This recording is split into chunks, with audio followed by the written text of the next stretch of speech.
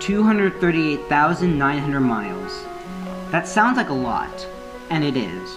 But do you really need to know how far the moon is from Earth? 1969.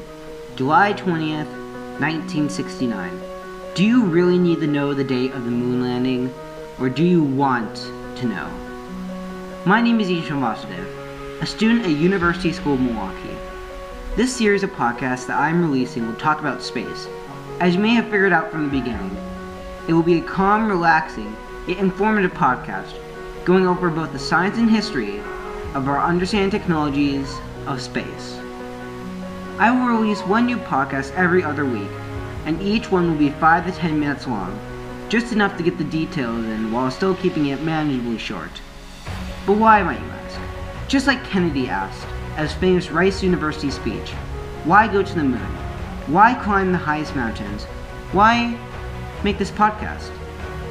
To entertain, but also to inform many of the wonderful yet dangerous things out there. To teach others why many have invested their lives in an unreachable reality, a seemingly pointless curiosity. I am here to answer those questions and to teach you along the way. Some future episodes will be on the Space Shuttle, the ISS, Sputnik, and much, much more. So then, are you ready to see what's out there? After all, it's only our outer Earth.